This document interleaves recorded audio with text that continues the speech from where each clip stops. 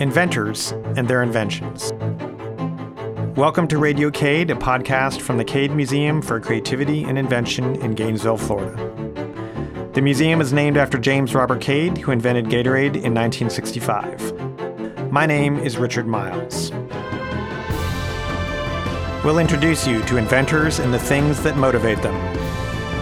We'll learn about their personal stories, how their inventions work, and how their ideas get from the laboratory to the marketplace.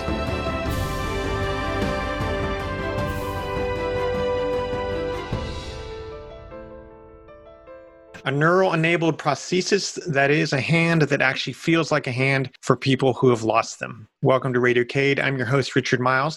Today, I'll be talking to Dr. Ranu Jung, professor and chair of the Biomedical Engineering Department at Florida International University, the holder of multiple patents, and a finalist for this year's Cade Prize for Innovation. Congratulations and welcome to Radio Cade, Dr. Jung. Thank you, Richard, for giving me this opportunity to be on Radio Cade. I'm excited about talking to you. So Ranu, if it's okay if I call you Ranu, you've been at Florida International University for about 10 years now, but you've also spent time at Arizona State University, University of Kentucky, and Case Western University in Cleveland. But you started life in New Delhi, India, and came to the United States in 1983. So the first thing I'd like to ask is, you've had a very illustrious career in academia, but I'm very curious about what was your first impression of the United States? What did you think when you stepped off the plane? Were you excited, or do you think you had made a really big mistake? That's a long time ago, but I was excited because I was going to be able to follow a dream, and I had come specifically to follow biomedical engineering. So I came into New York, and I actually drove with a family friend from New York to Cleveland. And so what a way to get welcome to the United States, going across the whole of the East Coast to the Midwest. It was just absolutely fantastic, the whole beginning. As I recollect, it's been a long time ago now. And the other thing in Cleveland was the welcoming nature of us Americans, because another graduate student who was starting in the program had already reached out to me and sent a letter to me saying, would you be interested in being my roommate? So I was really looking forward to meet Ruth Ann Brazee, who was going to be this new roommate for me. So it was a very, very exciting trip. That's a great experience, and you probably know this by now, but that is the exact route a lot of early settlers took as we sort of opened up the frontiers, going from New York through Ohio and further, and that was the frontier at the time. So what a great way to get introduced to the United States. Absolutely. Let's talk about your current work. And this is what you are in the finalists for the Cade Prize for Innovation, but it's obviously you've been doing this for a while. And if I understand it correctly, you and your team at FIU, Florida International University, have developed a prosthetic hand that can actually transmit neural signals to the brain so that a person without a hand can actually feel and control the prosthetic far better than a normal one. That sounds really complicated to me. I don't know if I described it correctly, but tell us how it works and how did you come up with the idea? Yeah, so think about when you touch something, right? What you feel, or you touch somebody's face, how do you feel about it? Or you grasp something. You don't really think about it much, right? You just pick up and you automatically know it's hard, it's soft, you don't crush it. And if you touch somebody, you have all the sensations associated with it. Now, if somebody loses their hand for many reasons, often it's because of trauma, then what are their choices? The choices for them are to get a prosthetic hand. And currently, there are prosthetic hands that are available to what we call upper limb amputees who have lost their hand that the person can already control. So the way it works is that when we use our own hand, the muscles in our forearms contract and relax. And when they contract and relax, your hand opens or closes, or your fingers will open and close. And so there's a whole mechanism that happens. When you have an amputation, the muscles that are above the level of the amputation, that person can still control them. So if you can record the activity of those muscles, and that is done with electrodes that are placed on the skin, one of the examples that's the most common is like an EKG system, right? So putting the sensor on there, those signals are picked up and they can be used to drive motors in the prosthetic hand. This is commercially available. And there are different levels of prosthetic hands that are available that are simple to close, or there may be now new dexterous prosthetic hands. So there are many that are available like that. But what is missing is how do you get sensation back? So there has been some attempt of saying, let's take some information back and put a vibratory signal on the skin. So there's approaches like that have been done. But what we went about saying is, how could we give a better sensorial experience that will interface this information when somebody is touching something or grasping something? So basically what our system is, it's not designing the prosthetic hand, it is designing this whole interface with the nervous system to restore, hopefully, this whole sensorial experience. So in this case, what we have done is we have said, all right, let's look at the prosthetic hand. If the prosthetic hand had sensors in it, can we tap into the sensor information? We process this sensor information to make sense of what is coming out from different parts of the sensors. And then we take that information and we pass it on as commands through a wireless link to a small neurostimulator that is implanted under the skin in the upper arm of the amputee. So what do I mean by a wireless link? So, when you listen to the radio, there is somewhere a radio station that is sending out radio waves. So there's a transmitting antenna. And in your radio, in your phone, there is some kind of a receiving antenna. So these radio waves are going back, taking the information and passing it from the transmitting system long distance into this antenna embedded inside some radio or a device, and it's picking it up and it's decoded and you hear the sound. Now step into our system. We're not sending radio waves all along very far distance, but we have a transmitting antenna that's connected to the outside of the skin. And that's what is connected to a little box that is inside the prosthetic where all the processing has happened. And the receiving antenna is right underneath the skin below it. There are no wires going back and forth. So it's a wireless connection. Now, this receiving antenna is connected to a neurostimulator. What's a neurostimulator? It's like a pacemaker. But now, neurostimulator is connected to very, very fine wires like human hair. And these fine wires are threaded through the nerves in the upper arm. So again, reminding you, it's an amputee who has a forearm that is gone, the hand is gone. They can control their muscles in the left upper arm to open and close the prosthesis. As they close the prosthesis back and forth, signals are going to come back in. We're going to process them. We're going to communicate those through this wireless link to the implanted antenna. And that implanted antenna is connected to a stimulator, connected to fine wires inside nerves. So we give little charges of electrical pulses. When these pulses are delivered, the nerves get activated, and more precisely, the nerve fibers that are inside the nerves get activated. And these nerve fibers would have originally carried sensor information from your hand. Or some of the nerve fibers are going the other way and are controlling the muscle. So when these nerve fibers get activated, then now this biological neural signal goes into the spinal cord, and from the spinal cord to the brain, and right there in the brain, there is where a person perceives. So the whole point here is, as you do a task, as you reach out, as you touch something with your prosthetic hand, you hold it, you squeeze something, but you're not looking at it, and your eyes are closed, or maybe you can't even hear it. You get a sense of touch, or you understand what you're grasping and how strong you're grasping. So with this ability, we can do this. It might even embody that prosthetic hand into the person's body image. And if that happens, then perhaps this will become really much more a part of the person with the sensory loop back. So they may improve their control, and that's one aspect, but the richer sensorial experience may also embody the prosthetic hand better. And that might make people use the prosthetic hands more. And that has many other benefits. For example, they may be compensating with their other hand to do things.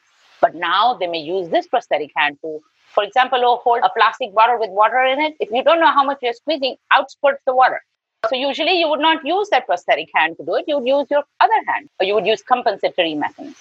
So our system is to restore the sensation through this neural interface to the person. That's a great explanation. And this happens to me every year when we run the CADE Prize. I read the application. I think I understand the technology, but it's not until talking to the inventor that I finally understand what the real breakthrough is, because it sounds like, as you said, the current state of the art is essentially one-way communication only, right? You're sending to the hand can open, close, and so on. But it's that feedback loop that is missing. And because there's no feedback loop, you have somebody who doesn't really feel like this is a part of them. And not really delivering what they wanted to, and they end up not using it. Yeah, so we are really closing the loop.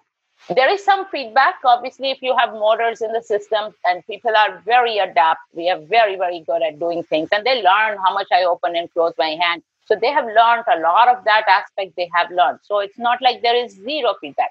And vision is a huge feedback. So if you're looking at things, there you can do a lot of stuff just by looking at it and seeing how much you have by repetitive training, you can do that. But it's paying attention, not having to second guess yourself. It is having the confidence to reach out to things. All of those things are not there when the loop is not closed. So a couple of questions come to mind. Would this, in theory at least, as you develop the technology and improve it, would it enable people who have lost a hand, for instance, to engage in finer motor skills because they have the feedback, or does that not really make a difference? Well, we hope that that is going to make a difference to be able to do finer motor skills. There'll be many things to take into account. How dexterous is the prosthetic hand? That would be one of the things. So that's the technology that end. And that would be part of the scientific questions. What is the information that one can process when it's coming from this, effectively to some extent, an artificial sensor system, right? Do we really need a lot, or do we only need a few? Think about the cochlear system for hearing, right? They're not people who have lost hearing. It's not like every single sound and every single nerve is being stimulated, but they are interpreting sound, they are interpreting music, it has become part of their life. When you read, you don't read each letter. You read words, you fill the gaps, you put the whole thing together. We don't know how many gaps you could effectively have in the sensor information and the person. We are fantastic brains. So what we will do to put all of that together. So yes, it might help us with finer motor control. It might also help us with things like picking up lighter weight objects. If it's a heavy thing, something heavy you are picking up, rest of your arm is going to feel heavy and you will get information back. But what if you were picking up small thing like a towel at home and you are folding it? So if you're folding that light towel and folding it, yeah, the person could contract their muscle really hard and squeeze it really hard and fold it. But if they have the touch, they would know, oh, I already touched it. I already have it. I don't have to squeeze my muscles really hard to clamp my prosthesis down.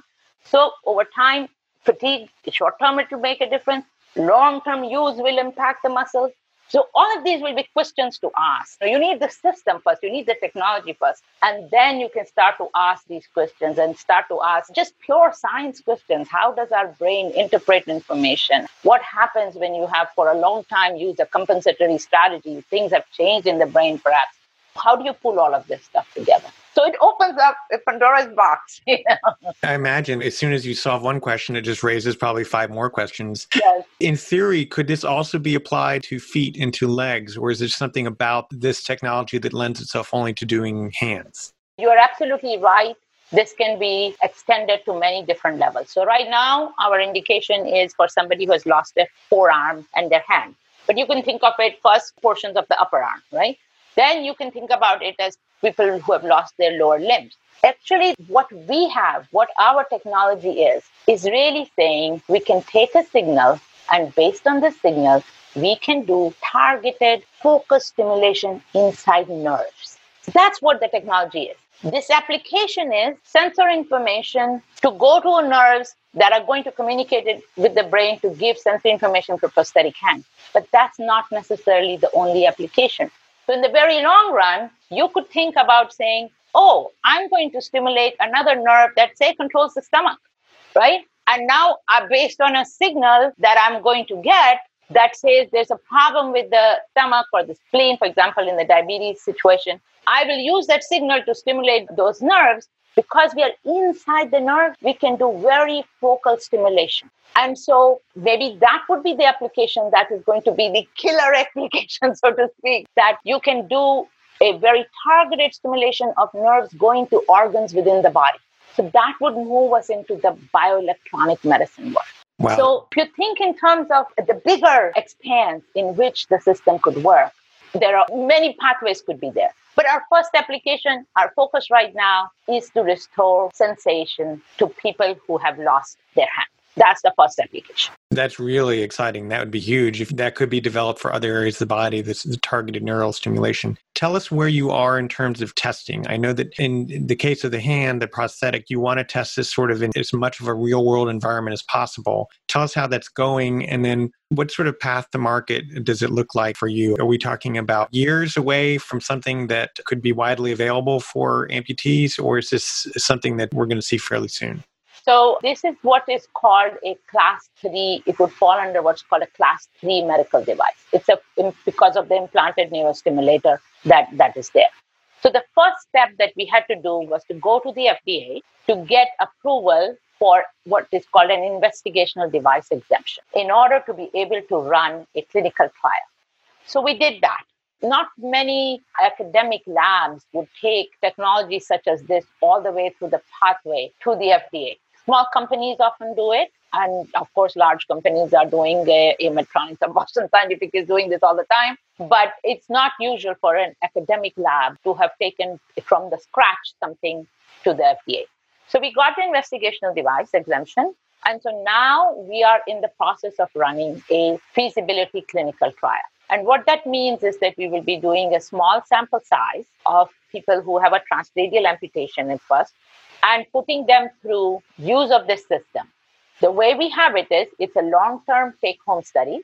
So you would do things for about 3 months in the lab. So after you get the implant, you would come into the lab.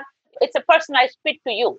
So we would make sure you're fit. And of course, we want to collect additional data about how you are doing control of things, fine control, large, bigger control. Can you close your eyes and say it's soft or hard or big or small? Things like that. What do you feel like when you zip things up or squeeze water bottles? So we do that in the lab. And then after 3 months, the person will take it home. And then they will come back for the next 3 months a little more often. And then they'll come back for some data collection in the lab for up to 2 years. So we want to collect the data. But the system is then theirs to keep. The implant is hopefully the way we have designed it is for life.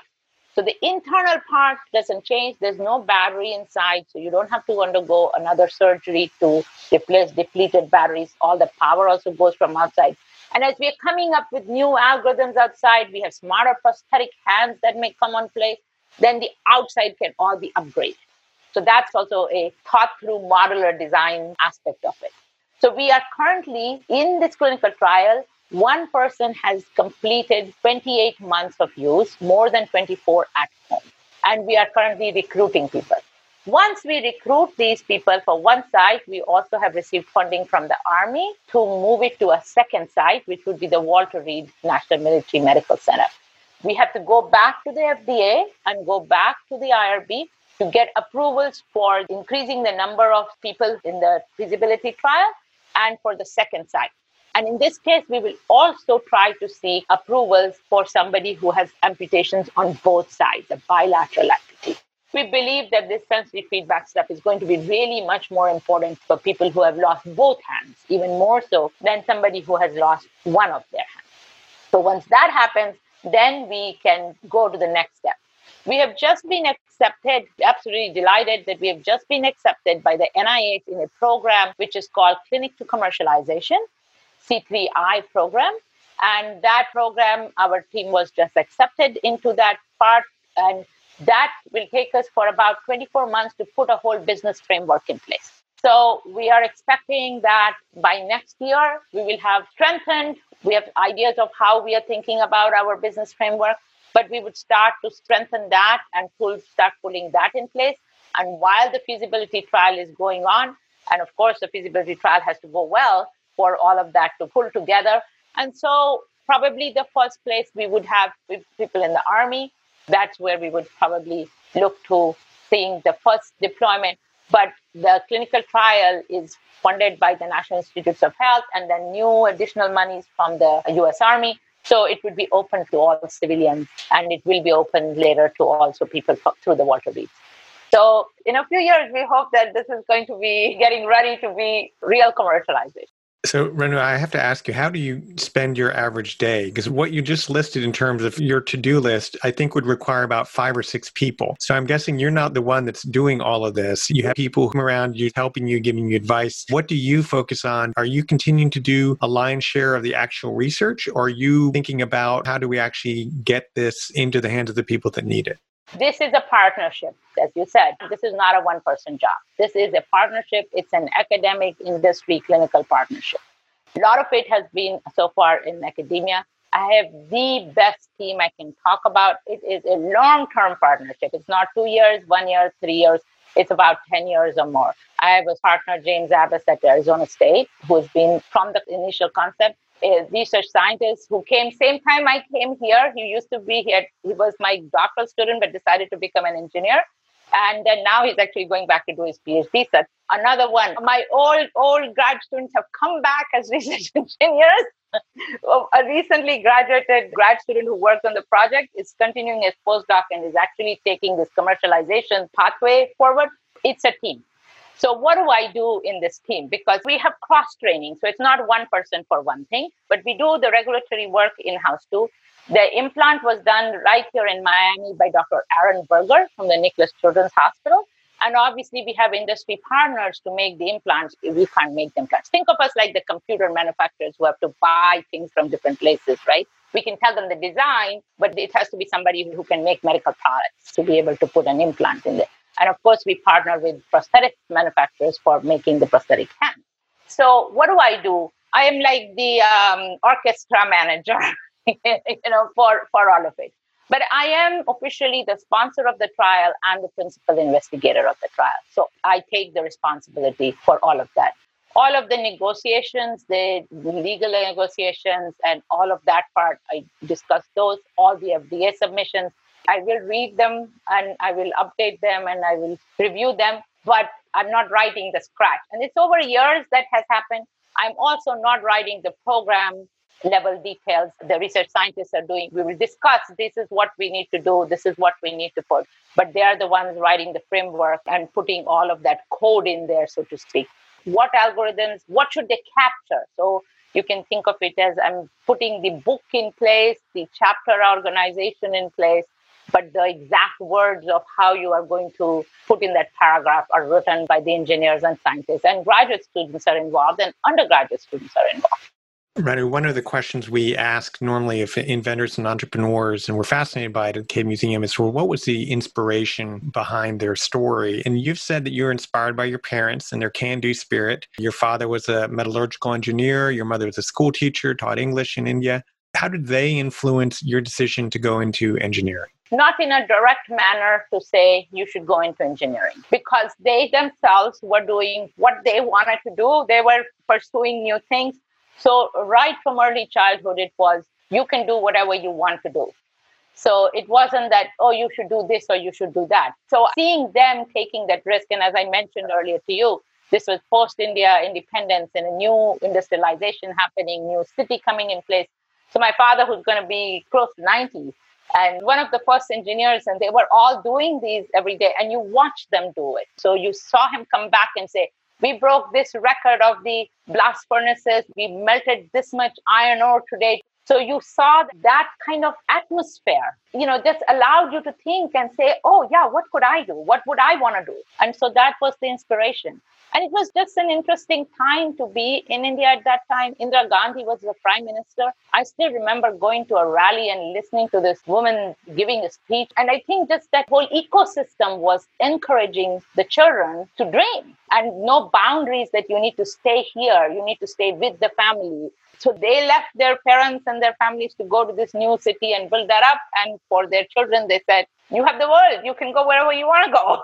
So very special time in history and a special city to be raised in with a group of young entrepreneurial parents, like a cohort. And that's what it was, What I find fascinating too, Renu, is that you actually considered going into medicine instead of engineering, and then you chose engineering. But now, sort of the peak of your career, you're in bioengineering, right? And ultimately, you got to have both things you wanted. And I have to say, undergraduate students going into research labs, they really should explore. And that's how I found out about that there is a potential possibility. There was a professor who had a lab called Problem-Oriented Research Lab, and he had actually just spent maybe a semester in the US, I don't know exactly how long, and come back. And he started this lab where they were doing medical instrumentation for an electronic blood pressure cuff. And I thought, oh, I could have a combination of all this electronic stuff. My major was electronics and communications engineering, so I could have been doing radar. And instead I said, oh, there's a place I could combine it. But there was nothing in biomedical engineering in India. I even interviewed to sell X-ray machines for a company so that I could get into the medical field. But then getting this opportunity to do grad school at Case Western, a really, really fantastic graduate program, that was the opportunity that helped me solidify my passion. And then I found the place that could build the two together. I asked you earlier about what would your advice be to other researchers and entrepreneurs. And you wrote that one piece of advice would be don't cross out ideas too fast because ideas are too early. So why don't we explore that a little bit? How do you keep a good idea alive, let's say as a researcher, for which there may not be funding right away or there may not be a commercial application right away, but you know it's a good idea. How do you keep those going? So let me tell you, this idea of interfacing with the nervous systems, and think of it as what we call a biohybrid system, a bionic system, and this together. This idea of pulling this together and interfacing was way back when I was just graduated from my postdoc, and I worked with a professor named Davis Cohen, and we were studying lampreys, eels. They're like eels. And we looked at the spinal cord and how the spinal cord works and what helps to do the movement. And it was like, what if we could do a combination of an electronic circuit that mimics part of the spinal cord and interface it with the spinal? I could do the simulations. I could do the experimental prep. I could not make the actual chip hardware because that was not my background. I went to a summer course. I learned about it and I came back and said, I got to find an electrical engineering friend who is faculty member who will be willing to put this into hardware. Found one, talked with her for a few years. She went and did the course, came back, and we actually then put it into a physical thing and we interfaced it with the spinal cord. We got a grant from NIH, which was called the R21, a futuristic grant, to say we can take an electronic chip, and you're hearing the word neuromorphic now. This is now we're talking about in early 1990s. Take out the spinal cord from the lamprey, you can put it into a fluid bath, and you can maintain it, and the spinal cord will be activated. We then connected it to this chip, and we could close the loop, and we could show that the electronic chip and the spinal cord activity can go next to each other. I had a very tough time publishing that. Who would ever interface these things with the living system? What a crazy idea. Okay, so we got it into an IEEE journal. I was thinking this should go into Science. It never did, but we did get it there. 10, 15 years later, somebody in the army saw this paper. This was in the Iraq War.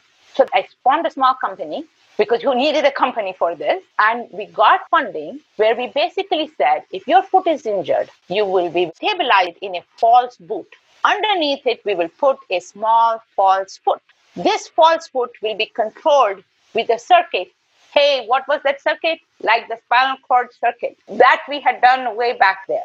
And this spinal cord circuit will be driven by sensors that pick up when the person starts to move. So if your upper leg is okay, as you start to move, the rhythmic movement, that will drive that spinal cord circuit, that electronic circuit, that moves the foot, that is the boot.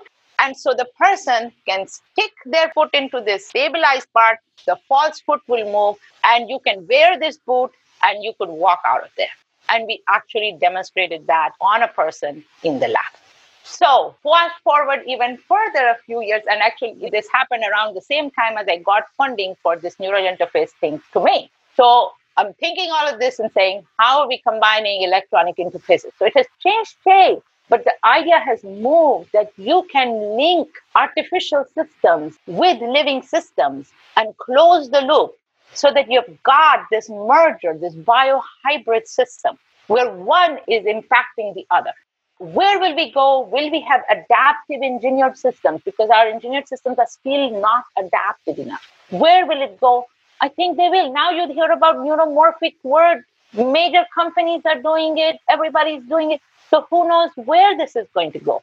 Where will this organic, inorganic link happen? I'm talking about early 1990s. And we were the first people to show that you can interface an electronic circuit in a living spinal cord. It is in a bath. It's not in a person walking or an animal walking per se, but it was a living system. And today we are looking at saying, how can we interface? What are we doing with interfacing an electronic system with a real person and putting them into this loop and hoping that this is going to actually improve their whole self, their ability to do different tasks, but most importantly, to have a sensorial experience. I'm pretty sure I never heard the term neuromorphics until probably 2012, 2013, right around there.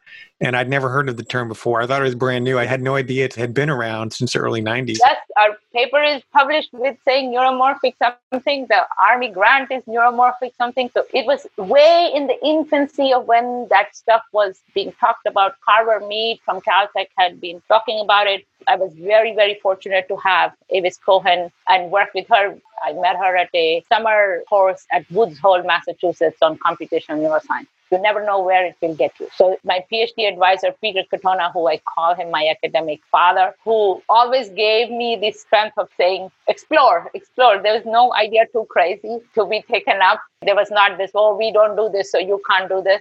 Ranu, clearly our judges have done a great job in advancing you to our finals this year. I'm very excited to learn about what you're doing. I hope it succeeds. I hope we can have you back at some point on the show to talk about updates. Again, want to congratulate you on making the finals, but also just more broadly on the work that you have done currently at Florida International University. Really enjoyed talking to you. So thank you for coming on the show today. Thank you, Richard. Look forward to returning. Radio Cade is produced by the Cade Museum for Creativity and Invention, located in Gainesville, Florida. Richard Miles is the podcast host, and Ellie Tom coordinates inventor interviews. Podcasts are recorded at Hardwood Soundstage and edited and mixed by Bob McPeak. The Radio Cade theme song was produced and performed by Tracy Collins and features violinist Jacob Lawson.